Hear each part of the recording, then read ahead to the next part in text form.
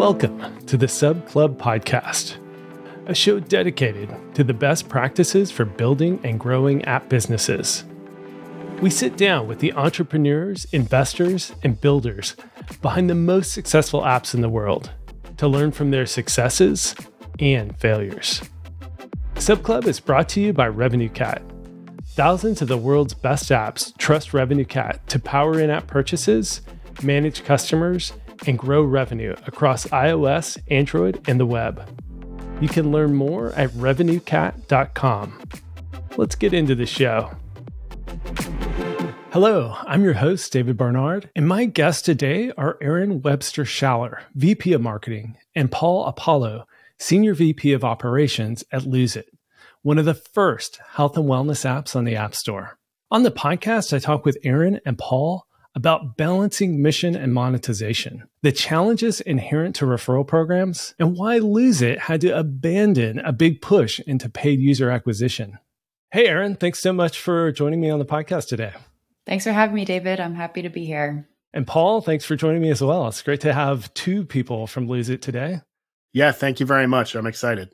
Yeah, looking forward to having both your perspectives as operations and marketing. And I know, Paul, you were actually in the marketing org before and then moved into operations. So it's going to be fun to have both your voices here today. So I wanted to kick things off talking about Lose It's mission. And I know y'all are such a mission-driven company, and I think it's going to be really great context for the entire conversation today. So Erin, what is Lose It's mission? Yeah, so Lose It, I think the best way to answer this question is to go all the way back to when we were founded. We were founded in 2008.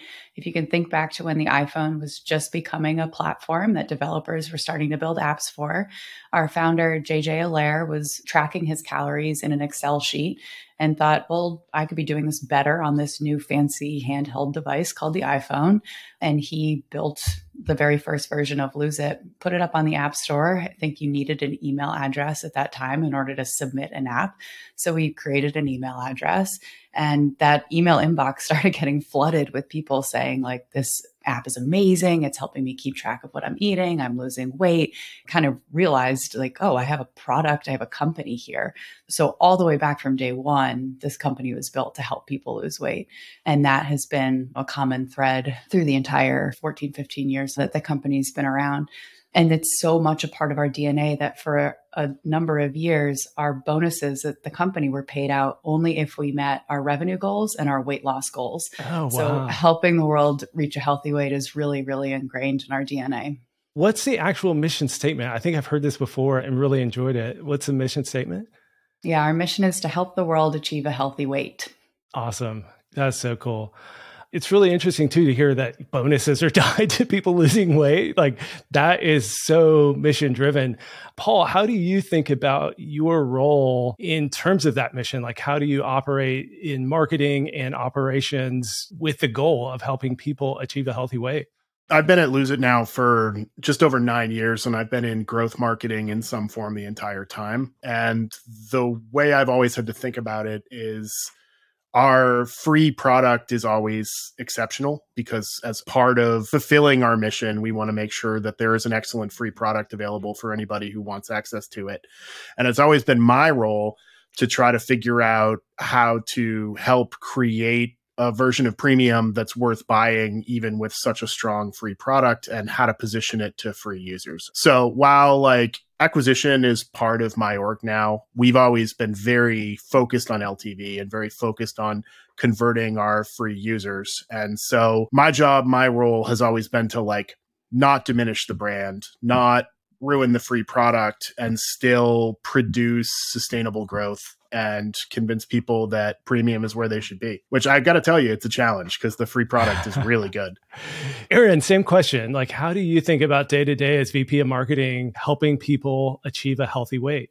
Yeah, it's an interesting question. I think it really shows up in the messages that we're putting out, how we talk about the product. There's a lot of gimmicks in the weight loss industry, and we try to be really authentic and real with what this product can help you do, but also not oversell it, not promise something that isn't realistic. And just to echo what Paul said, I mean, our free product is the thing that we market the most because it's both like a really easy entry point for people to get in and experience what we have to offer.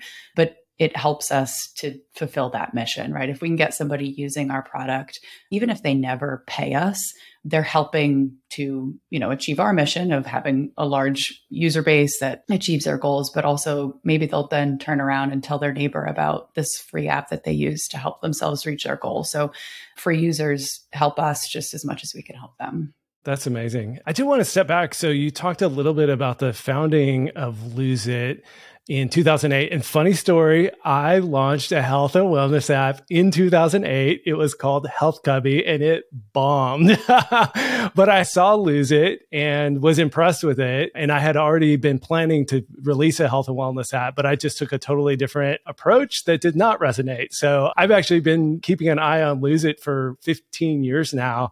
I was releasing apps within the first month of the App Store. So I was around back then as well. So I wanted to talk a little bit about that journey. So it was founded in 2008. What was the early monetization? Because I know y'all switched to subscriptions in 2012, and neither of you were there back then, but I'm sure you kind of have the company lore and an understanding of kind of how things went. But what was the early monetization? And then what was it like transitioning to subscription in 2012, which is fairly early for consumer subscriptions as well? Actually, there never was a monetization strategy prior to purchasing Premium. So the first few years was all about developing the base. And actually, they developed a pretty healthy user base and then had a small Series A to give them some like walking around money to hire a team. And they built out Lose It Premium. And I think that was in 2012. My boss was hired to help them create their monetization strategy. He's our managing director now, Patrick Wetherell.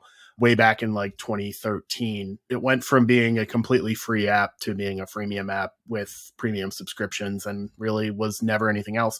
And we never even had ads in the product until the late teens. We dabbled with them. It was always about premium. That's super cool. Anything to add there, Erin, on that journey? I'll just say that it was a very successful strategy. We became cash flow positive in 2016 and profitable in 2017. So pretty relatively quickly, I'd say that premium strategy really paid off.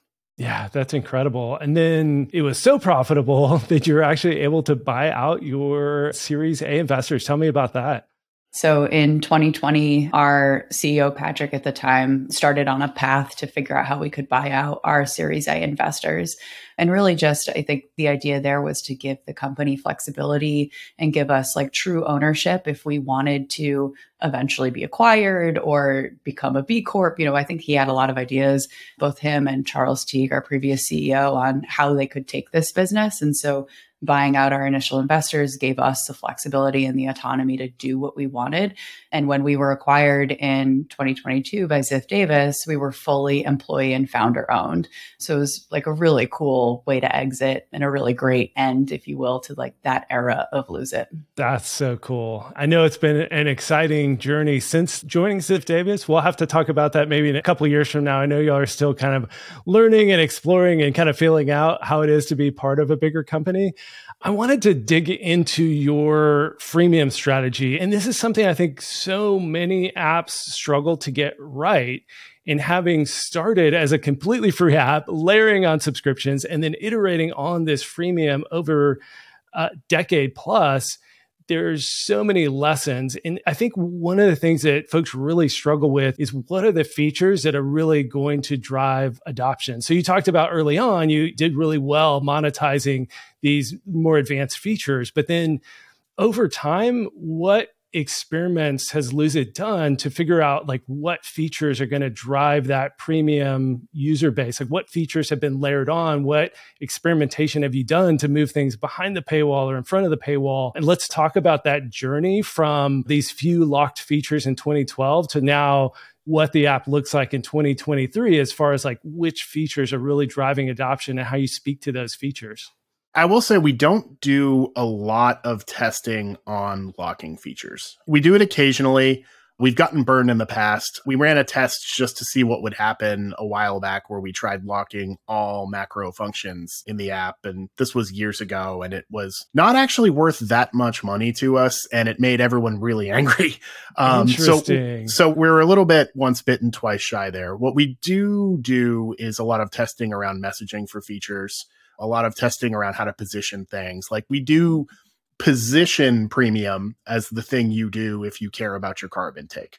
there are free carb features, but really what we tell you is that if you care about carbs, you want premium. And that's true because you can do a lot more with carbs once you have premium. And so we do a lot of positioning testing. We do a lot of messaging testing.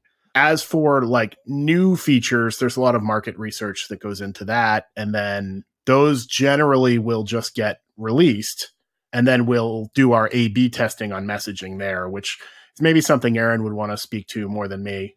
Over the years, we've kind of developed this framework for how we think about what's free and what's premium. So at this point, in 2023, we think of the free product as being enough features to lose weight primarily through calorie tracking. So if you're really just focused on calories in, calories out, you can be very successful with our free product.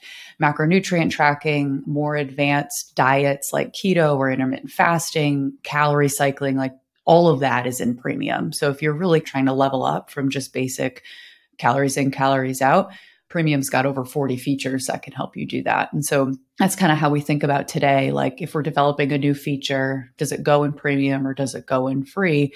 And over the last few years, we've really added a lot of features to premium. That's been our main way to justify that price, continue to upsell people. We try not to take free features and put them behind the paywall, but if we have to, we will. Are there specific features that have really resonated and between the messaging and it just being really valuable to users that have really driven adoption of the premium subscription? Yeah, apps and devices, which obviously a bunch of that's free now because like our Apple integration isn't behind the paywall or like our HealthKit integration. But apps and devices has always been a big crowd pleaser. People want the simplicity of like dumping all their data in one place and getting a number to follow from all that without having to think about it. We've made a lot of hay from that. Also, fad diets have come and gone a lot in the last 15 years, but one through theme of all of them has largely been carb intake. We track all kinds of macronutrients and some micronutrients, but generally speaking, we're talking about carbs because for the last 10 years, that has been what people care about usually, all the way back to Atkins, right? Like, yeah, it's a carb diet. Ultimately, a lot of these diets, even things like keto and to a lesser extent paleo, are all tracking diets. So we can support them with macro features. And so we talk about those a lot and we have a lot of adoption with them. The other message that resonates very heavily with our audience is the discount messaging. So when we talk about how much money somebody is saving or all the value that you get for a very low premium price, as much as I would love to say that talking about our features is the better performer, it's not. Talking about a discount, our audience is very price sensitive. And so that is a message that we lean pretty heavily into. I was actually going through the onboarding yesterday and was super impressed. I don't know if this is an experiment or this is something you experimented with in the past and like everybody sees it now, but I went through and I set up all my goals and everything like that. And I've actually lost 65 pounds over the last decade. So I've been on a weight loss journey, used various apps off and on along this journey, and I still have a little ways to go. I was going through it as like, okay, I still have some weight I want to lose and some fitness goals. And I got all set up. And then the paywall came up and it said, join premium. I hit the X and then I answered a few more questions. And then it said, hey, these two features that you configured, I think it was like intermittent fasting and, one other feature that I set up in onboarding, it said, hey, these are part of the premium plan. Do you want to continue with the basic and not use these? Or do you want to subscribe to premium to get access to all the features? And I thought that was a really brilliant upsell. I don't know if either of you specifically worked on that, if it's still a test, but tell me the story of that because it's really smart. Yeah. So the idea of introducing loss aversion as part of onboarding is kind of an evolution of our longboarding strategy, which we've been engaged in since like 2018. So to start, and actually, for most of the history of the company, we have to onboard because there's some information we need to know about you in order to set your budget, right? Like if you calorie budget, we need your age. Up until pretty recently, we needed your gender, we need your height, all that kind of stuff, and your weight goal. Our philosophy for a very long time was to make that process as quick and painless as possible, as friction-free as possible, get people into the app, get them using it, and we'll use contextual promos, pop-ups to convert them. We noticed a trend, especially in the health and wellness space, but throughout the App Store back in 2018, that was like, these onboardings are getting longer. And they're getting longer in a way that is kind of maybe inexplicable. Like There are questions being asked that there's no way they're being used as part of like product setup. So what we started testing was, all right, what happens if we just ask people more questions? We don't necessarily care what the answers are. We just make onboarding longer. And we found huge success from that. Like internal nomenclature, I think we call trial start rates, trial take rates. Our trial take rates went up double digits as onboarding got longer. And we basically just kept making it longer and longer and longer until we got diminishing returns, which is how we got where we are now. So that was largely a marketing play, but the promise of it was always that we could use this information to customize the product. It just took engineering resources, and I'm sure you can imagine at a 40-person company, those are tight. But eventually, a few years ago, we introduced a feature we called the Weekender, which is a calorie cycling feature. And we allowed people to set that up in onboarding. And we found that if we ask people, hey, do you want more calories on the weekend? And they say yes, they convert more. We've spent a long time since, and like you saw the eventual output of it, finding features that people can set up during onboarding, because it really introduces this idea of loss aversion, especially after you've spent like 10 minutes taking a survey. Right. Getting into a headspace where you're ready to invest in yourself, or maybe you're excited about getting started. I mean, for free for 7 days, I totally want to get the entire thing I just set up. Yeah. And actually, that was one of the features I was really excited about. I mean, I've read about how calorie cycling is actually really helpful. And I've kind of naturally done that since I never really went super hardcore. You know, it took me 10 years to lose the weight. I never did like a crash diet or anything. So I've just naturally like done calorie cycling. And so when I saw that, I was like, oh, that's super cool. Calorie cycle is something I want to actually do, and the app is set up to do it. And then I got to that final thing and it was like, oh no, I'm not going to get to use it unless I start the free trial. So it was super effective. I was impressed with the strategy. And so folks can go download the app and go through the onboarding and kind of get to experience that. And then, you know, again, I think it resonated even more with me as somebody who has lost weight and thinks about all these kind of things. So folks who maybe aren't on that journey might not resonate as deeply with, but I think there's lessons to learn from some of the things y'all are doing in there. That's great. One thing I will say about that is we have tried adding a bunch of premium features to onboarding, and a lot of times it doesn't work and it doesn't drive increased conversions. Onboarding is big and complex, and we do not touch it without running A/B tests because it's so high leverage. And we have found that a bunch of the types of features we've tried to add, like actually are gumming up the flow and causing pain. So like if you're going to employ this strategy, it's not a silver bullet. You have to really think about what makes sense to set up at the beginning of your journey and what's going to have like immediate resonance. Like having a carb chart set up for you as like your immediate feature maybe isn't something you care about on day one. And so saying set a carb goal, obviously with nutrition plans, we've gotten more sophisticated about that. But back in the day, we're like set a carb goal as part of onboarding, and it lost quite badly. So it takes thought, it takes fit.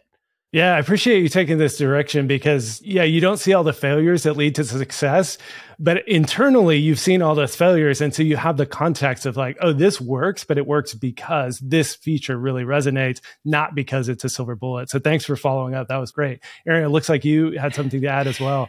Yeah, I think the only other thing I'd say on that, the topic of onboarding, is getting in the headspace of our users. Most people who come to our app, this is not their first time trying to lose weight. And so they have tried and failed probably many times before they download Lose It. And so part of what onboarding, I think, gets at with our user base is like helping them to get into the right headspace to actually like stick around and commit to their weight loss goals.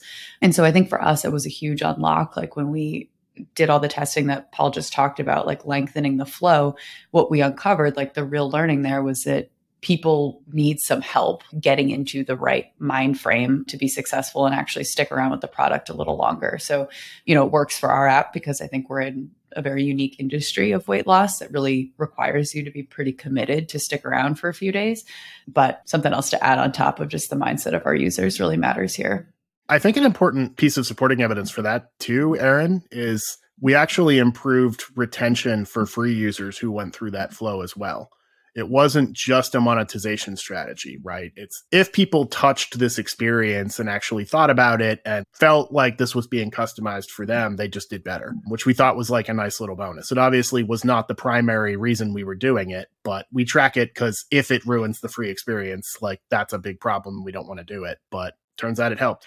Yeah, and it's great that you can align your mission to both the monetization and keeping the free experience really good. And so a lot of folks end up choosing monetization over the free experience in a way that wouldn't align with the mission. And so it's great to hear that you're able to balance those two. And I just keep hearing this over and over again. On the most recent podcast with Headspace, we were talking about that, how like when people have more buy-in, they just engage more. And so whether that's a really short onboarding and then right into a free trial because there's high intent, or whether it's building up intentionality with this longer onboarding, either way, some level of investment actually leads to more engagement, which seems counterintuitive, but it makes sense once you kind of like explain it that way. So really fascinating and really interesting to hear how it played out at Lose It. I did want to take a step back and talk marketing more broadly. So, Erin, what is the mix and what has been the mix of paid marketing, App Store search? Like, how did the app build 8 million users by 2012? And then I imagine it's quite a bit larger today. What does marketing look like at Lose It? Yeah, I think at this point, we've had over 50 million users who've lost over 135 million pounds. So the impact is pretty staggering when you look at the cumulative numbers over the years. But all the way back, I mean, from day one, this app grew through word of mouth and organic acquisition. And that's been another theme, that stayed consistent over the last 15 years. Our paid marketing is a very, very small part of our overall marketing mix. And so when we think about marketing, it's really trying to drive people to that free experience. And then, we kind of hand it off to Paul and his team to monetize once they're in the product. So we really are focusing on App Store optimization. Obviously, that's a huge lever for us on both the App Store and the Play Store. And then leveraging other organic and word of mouth channels as much as we can. Back in 2019, our big strategic initiative for the year was to try to get off this organic user flow as our primary source of income users. We went big with a big budget on paid acquisition, and it was basically impossible to make the economics work out. Obviously, we were still cash flow positive because the organic base was subsidizing these folks, but economically, it was just setting money on fire. We were seeing ROAS, when we tried to scale. Obviously, current marketing is a lot more efficient because we keep it humble. But when we tried to scale, we were seeing ROAS as low as 10%. And at that point, what are you doing? And that's tough when you're going after cold audiences with a freemium app. Because we actually generated a fair number of users. They were just free. We weren't monetizing them. Wow, that's quite a story. 10%. You were measuring that at day 30 for the ROAS? Yeah. So what we were doing is trying to create ROAS curves, which our user base is actually pretty predictable. And if we apply curves to the first 10 days, we get to within a pretty good confidence where your eventual LTV is going to end up. And so 10% of the predicted LTV, not 10% of 30 day. Yeah, it was the 10 day. It wasn't observed LTV. If you went back and looked at those cohorts now, they'd probably be 0.3 or 0.4. But that's still over a 5-year timeline, not great. But anyway, I mean, whatever. It was something we had to try, right? Everyone was doing it. So we had to see, is this possible for us? Because obviously being attached to our organic user stream is both potentially dangerous and it can inhibit your growth because you can't make more users if all you're getting are the ones who are coming in for free. Yeah, the scalability of marketing channels is tough. And it's interesting too. I mean, I think paid marketing, maybe part of why it didn't work for Lose It is that you are so mission driven. It's that the companies that are making paid work have to make certain compromises in the product, in the price, in the freemium experience in order to get that return on ad spend in a reasonable time frame. And so it kind of makes sense. And this is where everybody's got to run their own business. It's you can learn things that, I talk to y'all, I talk to all sorts of folks on the podcast, but so many of the dynamics at play only apply to this very unique position that Lose It's in, where it's in the health and wellness space where there's high intent, but you've got such a dynamic user base coming in. And as the app evolves and as you do different marketing channels, people perform differently, and you've got to start evolving the business. So yeah, it's fascinating to hear that you did a big marketing push and just couldn't make it work. But then you look back and it's oh, well, that actually kind of makes sense. Yeah, and we pivoted, and I think we're quite a bit cheaper than other players in the space by and large. And I think a big part of that reason is because we're not historically trying to make paid work, right? We tested to where we are extensively. But again, we are testing on this organic base, right? If it's like you need to make Facebook work, I imagine our price point would be very different. Yeah, I mean, look at Noom, $400. Weight Watchers is like super expensive. So yeah, it's like a totally different business when you're charging that. And then, an app like Noom, it even has a hard paywall. You can't even use the app. There's no freemium. It's like $400 a year. It's crazy, but that's just a totally different business driven by different mission, different dynamics, different everything. So, well, yeah, even our closest parity competitor is MyFitnessPal. And they're double our sticker price. And again, I think it's because they have to make paid marketing work. Erin, you talked a lot about word of mouth. Are there specific things y'all have done to incentivize that, to encourage that, to like find ways to, it is a marketing channel, but it's a tough marketing channel to scale? Like what experiments have you done and how do you push word of mouth? We have run some experiments on how do we get people to spread the good word about Lose It more. And one of the things that we've learned over, the years is in weight loss, right? In this industry, you don't want to talk about it until you've seen success.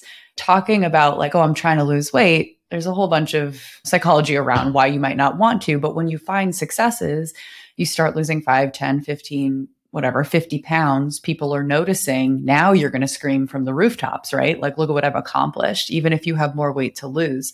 And so the way we structure this part of our marketing engine is targeting people after they've lost some significant weight. And that starts at 5 pounds, because for some people, that's like their first initial milestone. And so we've got programmatic emails that go out at a few weight loss milestones, asking people to tell us their story, just a series of questions. They can send us photos if they want, but just the act, I think, of seeing that we're celebrating them and what they just accomplished. And then the act of responding to that survey, giving us their information. We haven't run an actual experiment to prove that like that person's brand relationship is stronger, but it would make sense that it is, right? Like if you take 20 minutes to type out a story, like your story to us, I think you're going to feel more strongly about the brand. And we use a lot of those stories in our marketing. So if you check out our social channels or even in our emails and in-app messages, we put our members first very frequently. Like their successes is a huge part of our marketing communications. So that is something that we've learned over the years of like targeting these messages when somebody's feeling really good about what they've accomplished really helps us to drive that word of mouth flywheel a little bit more. Yeah. And then I know y'all experimented with a referral program. I talked to so many developers. This is like the magic bullet. It's like, they've got 100 users coming into the app and like, oh, if I can just get a referral program set up, my users are going to be driving, if I can incentivize them, it's going to totally remake my marketing. So y'all have had tens of millions of people to experiment with this referral program. How did it go? We were trying it during a time when we were really trying to ramp up our premium subscription. So the referral program was set up so that you got a $10 gift card if the person you referred upgraded to premium. So back to that CAC to LTV ratio that Paul was talking about earlier, we were essentially paying $10 for a premium subscription. And I think the economics worked for us, but it just didn't scale as much as we were hoping it would. It was fine. It was making money. It was breaking even, but it wasn't really driving this massive influx of premium users that we were hoping for. And we didn't do as much experimentation. It was clunky to run. We were using a third-party system and didn't really have a lot of internal support to keep experimenting with it. And so we killed it after like a year. But I'm really curious to try to test something that's more incentivized on like just installation, or back to the Headspace conversation you had a few weeks ago, like trying to do more of a sweepstakes idea, like the top 10 referrers get a meeting with or like a month of dietitian consulting or something like that, like kind of trying some different ways of incentivizing, not about premium purchase, but just about getting a volume, like how many people can you invite? We know that community helps you with weight loss. Like if you're on a weight loss journey alone, you're less likely to be successful. And so it's in our best interest as well to try to incentivize people to get their friends joining in, because we know that it'll help them be more successful in their own journey. So there's a lot we still can try there. For that referral program, I think the reason it ended up getting killed, Erin's scalability issues were the primary concern. But the issue we had with it was the same issue you have when you pay for like branded search, is it's really hard to know what's incremental and how much are you paying for stuff you would have gotten anyway. And the issue we were having too was people who were exposed to the treatment for this particular referral program had lower LTV than people who weren't. And so depending on how much of it was incremental, we may or may not have been breaking even-ish. But given how difficult it was to run the program, given that it wasn't a slam dunk, given that we might be losing money, probably not a lot, but we felt about it the same way we felt back in the day about in-app network ads. Like, it's not that much money, and it is such a pain to manage that it's just not worth our time when we're like a 30-person program. I mean, I've heard that from a lot of folks, is that you ramp up this referral program and you start to realize, well, the people who were going to share would have shared anyway. And now we're giving them money to do something they would have done anyway. Like, what are we doing here? So yeah, it's interesting to hear that. And apps eventually figure out ways to make it work. And it sounds like y'all still have some experimentation to do. And maybe it will play out in the long run to be a worthwhile endeavor. But it's just not that silver bullet that I think a lot of people think it is. It's a lot of work. Very few apps are going to make it a double-digit percentage of their user acquisition, even with a massive freemium base. It's just a numbers game. Like, how many people can you expose to it? And then the typical conversion rates apply. Like, if you put it in front of 1 million people, how many are going to take action? 5%, maybe less than 5%. And then those people who take action and share it, how many people they share to are going to take action? 5%, less than 5%. Like, the funnel gets smaller and smaller, even when you start with millions or tens of millions of users. So yeah, referral program, such an interesting topic. So thanks for sharing your lessons there. So Paul, you talked earlier about lifecycle messaging, and it's been this thread throughout the whole conversation of like how you over time encourage users, starting all the way from onboarding to sending follow-up emails, of exposing this freemium base to the premium and keeping those premium users engaged. So let's just start with a high level. Like, how does Lose It think about lifecycle messaging? And then we can get into some of these more tactical things that you're doing. The way we think about our users day-to-day marketing is you're either new, you're reactivated, or you're base. New users have just signed up for the first time. Reactivated users have come back from a long absence. And the base is everyone else, which is in a given day, more than 90% of our DAUs, but not actually that much of our money.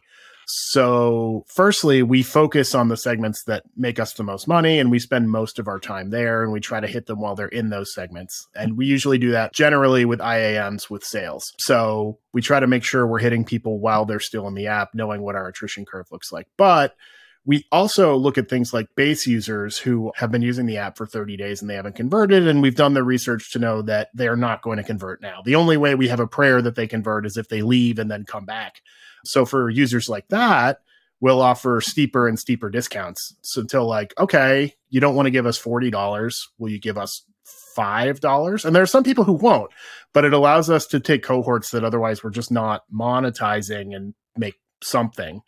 And we feel philosophically good about it because like we're rewarding people who have stuck with the program for a long time, and we're giving them like an exclusive discount that is actually an exclusive discount to them, while at the same time monetizing users we probably wouldn't have monetized. Like, they have a very, very small chance of ever giving us money at that point. That's so fascinating. So in all the analysis you've done of the freemium base, because this is kind of the promise of the freemium base, and I've talked up this promise on the podcast in the past of like, you build up this freemium base and they convert over time. But you've found that if they haven't converted within 30 days, they're just single-digit percentage likely to convert anytime in the future? Yes. Wow. And not only that, if they convert, it'll be because they leave and come back. And we hit them as a reactivated user, which is kind of, they operate, if you look at their stats, somewhere between new and reactivated users. The thing to remember for us, though, is we are in the weight loss space, and weight loss just as an industry has a brutal attrition curve. Users don't stick around, or if they do stick around, it's because the product is working for them, right? If you're 30 days into a weight loss journey, maybe you've hit your goal weight. Or if you haven't, you're sticking around, something is working for you, and you've decided you don't need to be on a keto diet. Right. And again, we have the mixed blessing of having a very strong, very featured free product. And so there's going to be a subset of folks that just don't need premium, or it's impossible to measure, obviously, but there's this like group of folks who just want the best thing. And it's not even a feature thing for them. It's like, I just want whatever the best version of Lose It is. And some people don't need the features and they don't need the best version, and just being a regular user is fine. but maybe you've lost 30 pounds. And even if you don't think you need it, you'd be willing to give us $5, not 40. That's so fascinating. Any other lessons from like user research and surveys and other things to understand the psychology of those users? I mean, I've heard people say, when I tell them I work at Revenue Cat and I build subscription, like I've run a app business for 15 years now. And then they just tell me to my face, like, oh yeah, I don't pay for apps. There's like just this psychology of like digital things are worthless or they're worth something, but I'm not going to actually pay money for them. Are there lessons like that you've learned in talking to users? I think we've talked about most of it, right? Like some people just don't pay for apps, or some people that's why they came to Lose It, because they knew that they could lose weight for free. I think that's maybe one of the detriments of our brand, is that everybody knows that there's a pretty good free offering. But I think just like what we said earlier is like, if you're finding success with the free product, why upgrade? If it's giving you what you need, then there's not a ton of incentive to upgrade further on in your journey. We try to build premium products that are really good for new and reactivated users, just knowing how our attrition curve looks.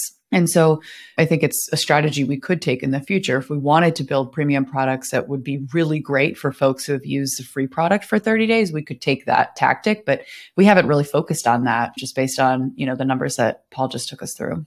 It's really interesting that you segment into these two things. So either new 30 days or reactivated 30 days. You were mentioning, Paul, that there are specific leverage points that help convert folks to premium in that early life cycle. How have you worked to discover those kind of leverage points? And then do you have some examples of then how you leverage them and encourage people to cross that line and become a subscriber? Yeah, it's been a big growth data science joint project to try to identify those things, and dumb things like stuff I'll do in a spreadsheet, like if people do this, are they worth more money, to very advanced machine learning models from data science. The big problem we have there is what I dub the like good things are good problem, which is the greatest sign of future success is success. So like if you're trying to predict a user who's going to convert, you're going to be like, oh, it's a user who actually uses the app. But we have been able to identify some leverage points using those items. Like, for instance, we offer streak sales. So when users are on like a 30-day streak, which isn't a big cohort, we call them efficiency plays because most people don't like, I've never had a 30-day streak and I've been trying to lose weight for a decade.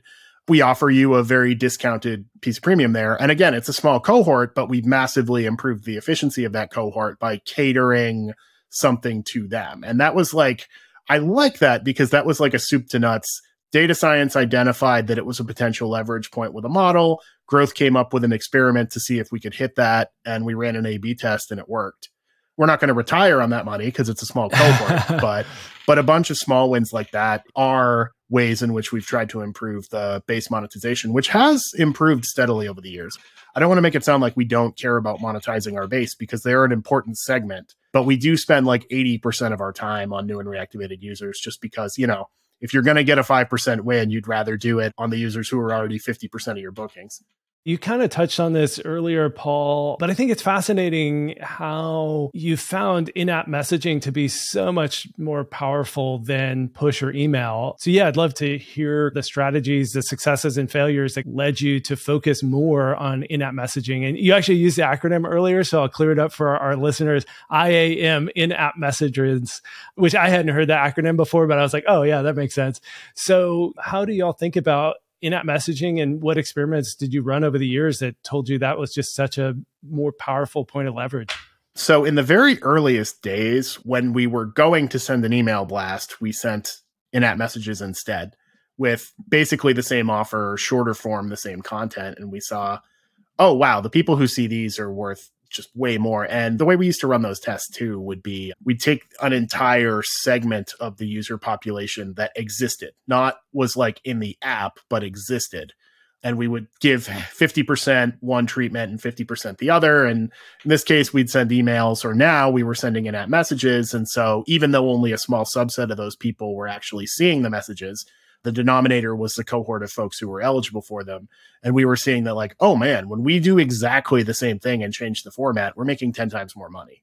And so that was how we migrated into being an in-app message first app.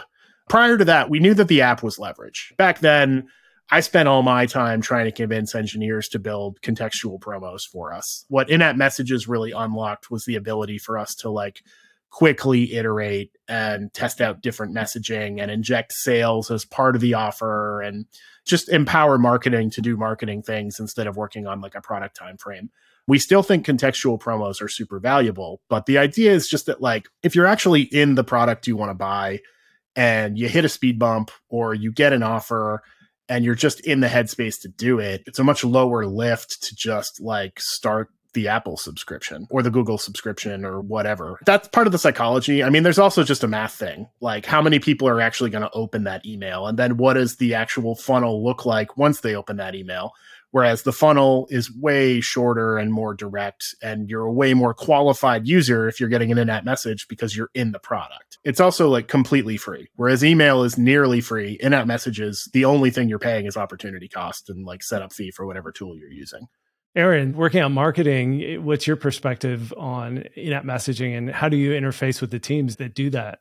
Yeah, we've done a lot of testing over the years on like the cadence of in-app messages and the actual copy itself. Like, what are we telling the user when we interrupt their flow in the app? One of the really interesting things from a number of years ago that we learned was the delivery of when we sent the message matters a lot. So if we interrupt your logging flow, like our app is a food tracker, right? You search for food, you add it to your log. If we deliver messages during that experience, like that's obviously a pretty horrible user experience, but we could see it in the experiments that we ran that people attrited and they didn't upgrade. But if we hit you with that message after you're finished logging or after you've marked your day complete for the day, like those times are a lot more beneficial, both for the user because you've just told us that you're done with the thing that you came in to do. And then also for us, because you're kind of on a high, right? You just accomplished something for that day. So we hit you with a message kind of celebrating what you just accomplished and offering you something in return. So we've experimented a lot with the timing of the messages and the actual copy itself. If you're coming back as a returning user, the messages that you'll get will be very celebratory, welcome back, like giving some context that we know why you're here and we know what you went through to get back here. And new user sales do really well for that audience, you know, like first time sale. And so those are some of the things. The other one is this countdown timer idea. So offering a timer on the sale, you've got 24 hours to take this sale. A lot of, I think that we're ingrained right now as app users to just click the X in the top right corner when you see a pop-up come up, right? Like every app is throwing pop-ups our way these days. And so a few years ago, we inserted this idea of a countdown timer that was persistent at the top of the log. And so even if you got rid of the message, you knew for the rest of that day that there was a sale going on. And there was a very easy way to get that sale, even if you X'd out of the in-app message immediately. So those are some of the things that over the last 4 or 5 years now we've learned with that specific channel. Yeah. And then speaking of getting so many messages and just being accustomed to Xing them out, I know y'all experimented with an inbox. How did that come about and has that worked? Yeah, it's something a little bit newer, but I think there's something to it that having a place in the app where people know to go for messages from us, like notifications that, you know, you've got a new friend alert or there's a new article available for you or something like that. Like we don't really have a really good way to think about it yet, but I think it's something that I'm seeing other apps doing, having a notification center, again, as a way to just say like, here's some important stuff from us. Check it out whenever you're ready. It's a little less intrusive and maybe another channel that we could open up for some of these monetization strategies as well. It's cool to see the iteration. I mean, this app is like 15 years old and now owned by a public company and still like figuring things out. You know, for the new apps out there who've just launched, like there can be a very long journey ahead to figure these things out. And even some of the biggest, best, most storied apps on the App Store are still learning and experimenting. So it's so fun talking to the two of you. And I appreciate y'all being such an open book about all the lessons and struggles over the years, because it's been quite a journey and it's great to see the success of the app and then great to hear about the profitability and being employee owned at the acquisition. It's just such a fantastic story. And I appreciate y'all sharing that today. I know y'all are actually hiring for quite a few roles right now. Any specific roles you want to shout out or anything else you want to share as we wrap up? Yeah, we're hiring for a lot of developer positions right now. So our website, loseit.com, there's a banner at the top. You can't miss it. If you know anyone who is an awesome iOS, Android, or backend developer, send them our way. We're mostly based in Boston, but after the pandemic and especially being part of this new company that is remote first. We're a lot more open to remote work these days. So I think all of our employees are in the US. All of the Lose It employees are in the US, but you don't need to be in New England to work for Lose It anymore. But yeah, it's been great, David. Thanks for having us. Thank you very much for having us, and I hope people can get some learnings from it. Awesome. Thank y'all so much. It's been so fun. Thanks so much for listening. If you have a minute, please leave a review in your favorite podcast player. You can also stop by chat.subclub.com to join our private community.